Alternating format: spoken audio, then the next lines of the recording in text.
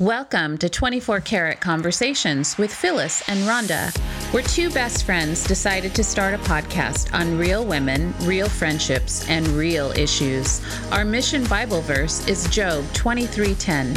Yet he knows the way I have taken, and when he has tested me, I will emerge as pure gold. We want to encourage, inspire, and offer hope in a world where life can seem to be unrealistic. Be a support for you to cheer you on as a wife, mother, daughter, sister, and friend. Most of all, you get to relax and laugh with us about all things women. Plus, we like all things sparkly. Oh, yeah. Hello, 24 Karat Conversations podcast friends. Hey, peeps, podcast friends and sisters and brothers. I don't even know what I'm saying right now. Just got done having lunch. I'm like, kind of like. We busted out 3 episodes and then went to lunch. And then came back to our prospective houses and my closet. Back in your closet. And now we're like doing one more podcast. One more. We're going to do it with our little iced tea in hand. Exactly. And we fed our bellies, so we're happy. We've got caffeine. Sometimes you just need a mental break for a moment. All right. Well, do you want to kind of start us off here? We're going to talk about hope today because April was the month of hope. And I'm not even sure that this will air in April, but we wanted to talk about hope and how we can have hope even when we feel hopeless. So I wanted to start off with a quote that I heard a long time ago, and it just really resonated with me and just the situations I was going through, which I'm sure people have heard this before, and I don't know who the author is, so I'm so sorry. So if someone knows, they can make a comment on our 24 Karat Instagram. It's the quote that says, "When the world tells you to quit, hope whispers one more time." I love that. Hope is something that never gives up. I related it to it sweeps through your body like blood through your veins. It passes through some things more quickly than others, but all along it's keeping you alive. Mm-hmm. And there were times in both of our lives, I know, that we felt hopeless and really wanted to quit. And hope whispered to us, one more time, one foot in front of the other, one more second, one more hour, one more day. And I relate hope to that. I know that there's a lot of scripture relating to hope, and it's a hard place to get to when you feel like the whole world is against you. And I think it's the one thing that even as a non-Christian, when I was not a Christian, hope was the one thing that I clung to. Yeah. Just clung to the fact that there was hope in one more day.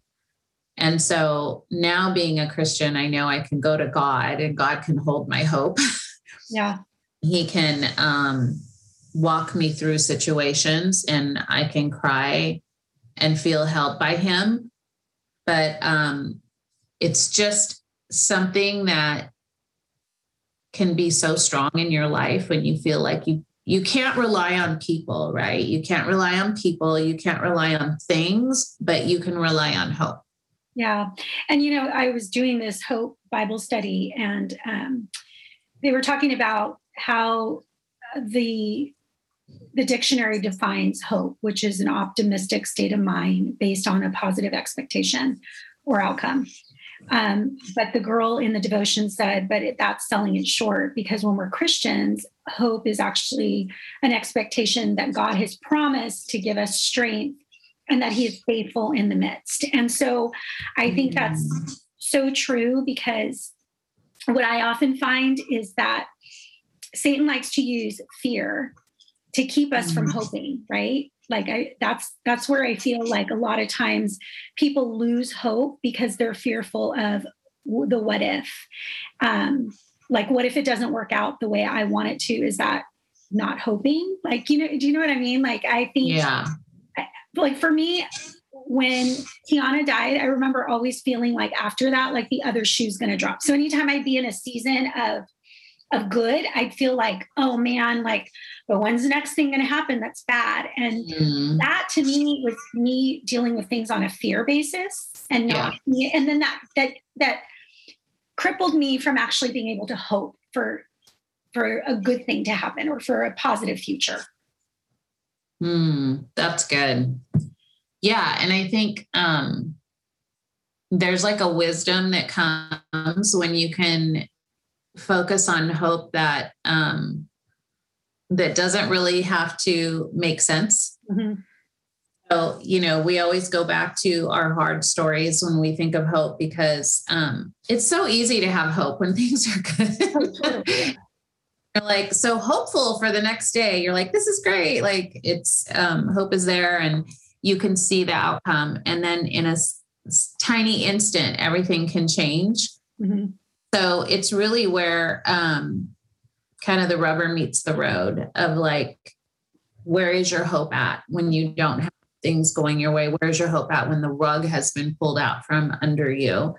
And is it okay to feel helpless and hopeless? And I think that's an important thing to bring up too, because we're not talking about kumbaya, oh, everything's just going to work out and we just hope and it's great and it's wonderful. It's like, what happens in those moments when you are hopeless? So like, where do you go to, what's your first reaction when something really drastic happens? Where do you go to?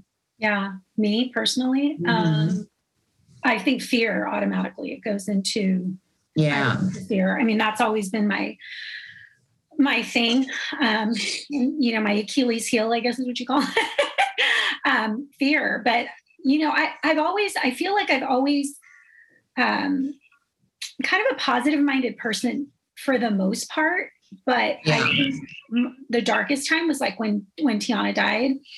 And after she died, I remember thinking I just wanted to be hopeful that this next time around, like I wanted to have another baby and the next time wasn't going to be like this. That kind of gave me my hope. And I don't think I've ever shared this, but Kalia, when we named her, because she's what they call my rainbow baby.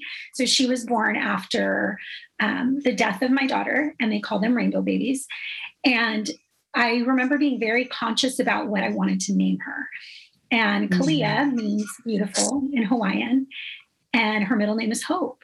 And I named her Hope because she gave me that beautiful hope that one day I would have another child and I would smile again and I would walk into a new season. And so to me, hope has a very special meaning to it. Yeah. Oh, and you had to just, go and name your kid Hope. So now you have this great story. I have nothing. We named Dominique because she was supposed to be a Dominic. You had hope that you were going to have a boy. I had hope maybe I'll have a boy. Wow. Yeah, that's good. So I think, I would say for me, when I'm not feeling hopeful is my insecurities rise up, not being, oh gosh, how do I want to word this? Just not being worthy. Yeah. So insecurities come up like, oh, well, God didn't really love you. He doesn't really love that, he's those are, the bad part, the parts of hopelessness where you just feel like, yeah, maybe I should just throw in the whole towel because maybe I was mistaken. I wasn't listening right. I'm not, it's like all the insecurities of the way I used to feel and think about how God was supposed to be, right? And I think thing too is like when you become a Christian, and for you've always been a Christian, is that, we've talked about this before in other episodes, is like, your hope lies in the fact that you're doing all the right things, right? And so when you're not doing and something doesn't go right, you think, well, what did I do wrong that God's not giving me favor? Right. You feel this hopelessness of like, I've done something wrong. And so, so I've learned over the years that, the hope comes through the hard times, because there's always beauty from ashes. And sometimes, like, you really have to take time to go through those hopeless moments. It's important to learn from those moments. And sometimes they're out of our control. They have nothing to do with anything that we've done wrong. You know, sometimes, yes, a lot of times it's out of our control. And that is why you feel helpless, because it's out of your control. It might be something where, you know, you were attacked either emotionally, verbally, physically, whatever, and ask for it. And so, you know, then you kind of go to God and go, I feel hopeless in this. Like, what's going on? Like, why did this happen to me? And in those moments, you know, it's time, like, you have to reflect on that and just really sit with him and know that the wisdom of just sitting in the situation and knowing this will pass at some point. Yeah. We don't know when. There can be hope in one more breath, one more minute, one more hour. Also, I think that's a time when you can reach out to someone you trust, you know, immensely, whether it's a really good friend or a therapist or someone, and let them carry you. Yeah. And let them, you know, surround you with hope, because that hope does come in the morning. Yeah. Joy comes in the morning, right? Yeah. It comes in the morning because it's, you know, it always comes back around circularly. We go through ups, we go through downs, we're hopeful, and then we're hopeless. Mm-hmm. And I remember just, of course, we always go back to our most dire moment, but I remember just a few years back going through something which you know about, and, you know, that my husband and I went through that was very painful for us and felt very hopeless. And really, like, kept wondering why it was happening to us, supposedly out of the blue. Yeah. But I have to say that the hope we found in that was really digging in to ask God, like, what is this about? And, like, where's our part in it, if any? And what do we learn through this? And, you know, I found great hope in watching my husband really dig in to God and understand some things about himself and some things that we needed to guard our hearts with. And we learned a lot through that situation. And so there was great hope through the ashes of, even though it was like a super painful thing for us to go through, I'm kind of a little bit, like, not totally grateful, if I'm being honest, but I'm kind of grateful for it, you know, because it made us grow. So I think hope makes you grow if you learn to listen for the cue. Yeah. And, you know, I always, you know, growing up in church, you know, Jeremiah 29:11, which is just that verse, right? For I know the plans and thoughts I have for you, says the Lord, plans of peace and well-being and not for disaster, to give you a future and a hope. And although that verse very much can be, in the Christian world, can be like, well, he has the best plans for me. But what happens when our plans don't work out the way that we see them? Like, you know, we've prayed for these things and they should work out this way, right? Because we prayed and you have a hope and a future for us. And I gave my daughter this you don't want to harm us. Yeah, you don't want to harm us. Nicole Demerel will give you a shout out. She did this beautiful sign on a wood, right? Her freshman year in college, and it was Jeremiah 29:11. But at the bottom of it, I put, stay in your lane, do not look to the left or the right. And I think a lot of times we get so caught up on, well, it didn't work out this way. And we get out of our lane where God's just saying, like, just keep walking towards me. Like, just keep in what I've called you to. And I do have a hope and a future for you. Like, there is a hope and a future if you stay focused on me. And I think we just often get distracted and move, you know, from one lane to the other, and we're just hopeless, right?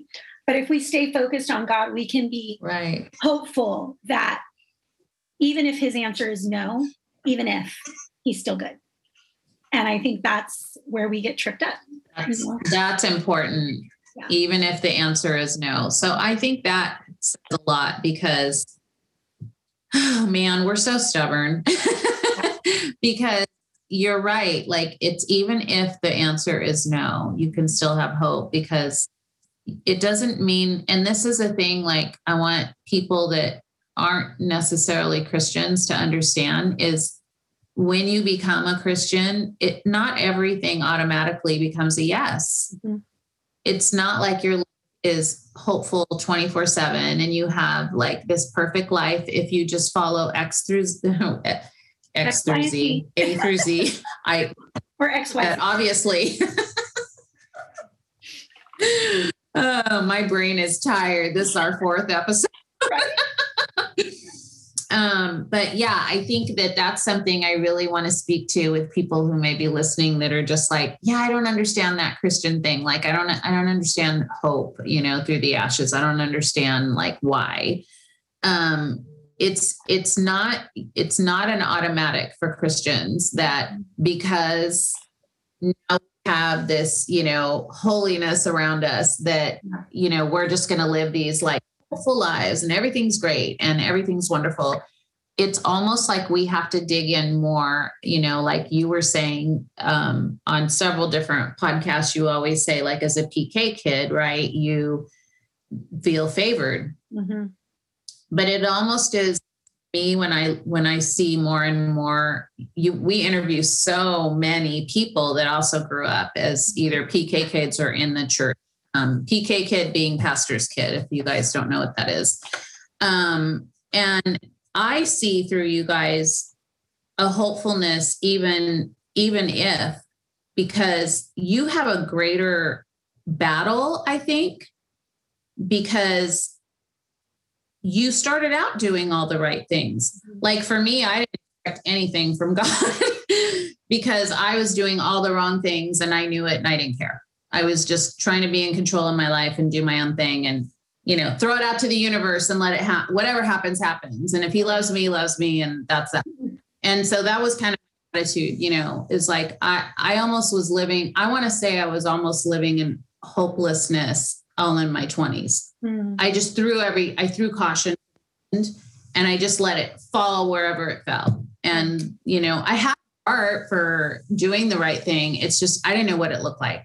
Mm-hmm. But when I hear like stories and, other people that we've interviewed, it's almost to me harder. I feel like you guys have a harder struggle because you tried so hard to do all the right things and check all the boxes and have this hope, right? That your life was going to be fit. You were the chosen ones. God chose you. Like, you guys are the ones that are going to lead the way.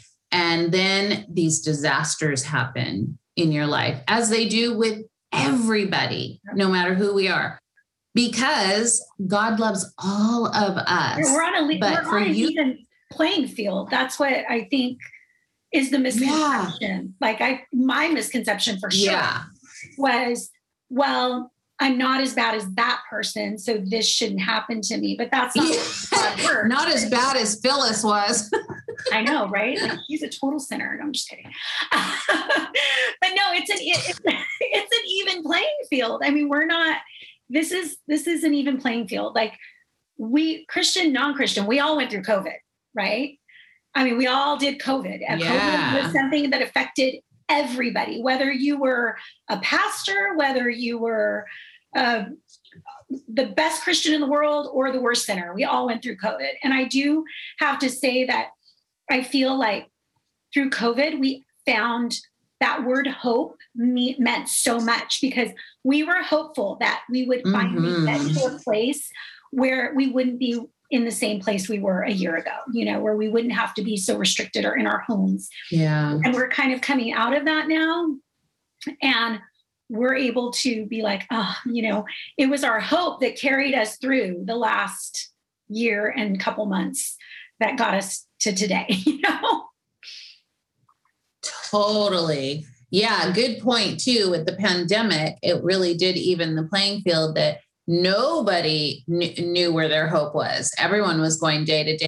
What is next? What are we going to do? What's happening? And it really like kind of rubber met the road there, because you really had to dig into your faith. If you were someone who is a believer, you had to figure out like, why does this feel so unsteady? Like why is this happening? We all questioned it, right? Mm-hmm. Christian, non-Christian. And our hope relied in one more day. Yeah. We're going to get through one more day.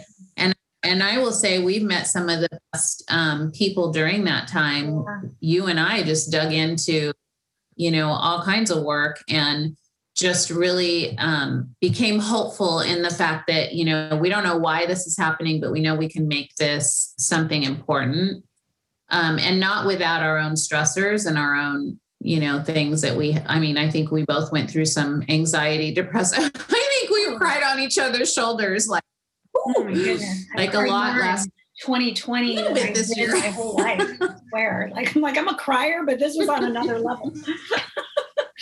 But no, and I'm not a crier, and I'm sick of crying. Yeah, I'm rubbing off on you now.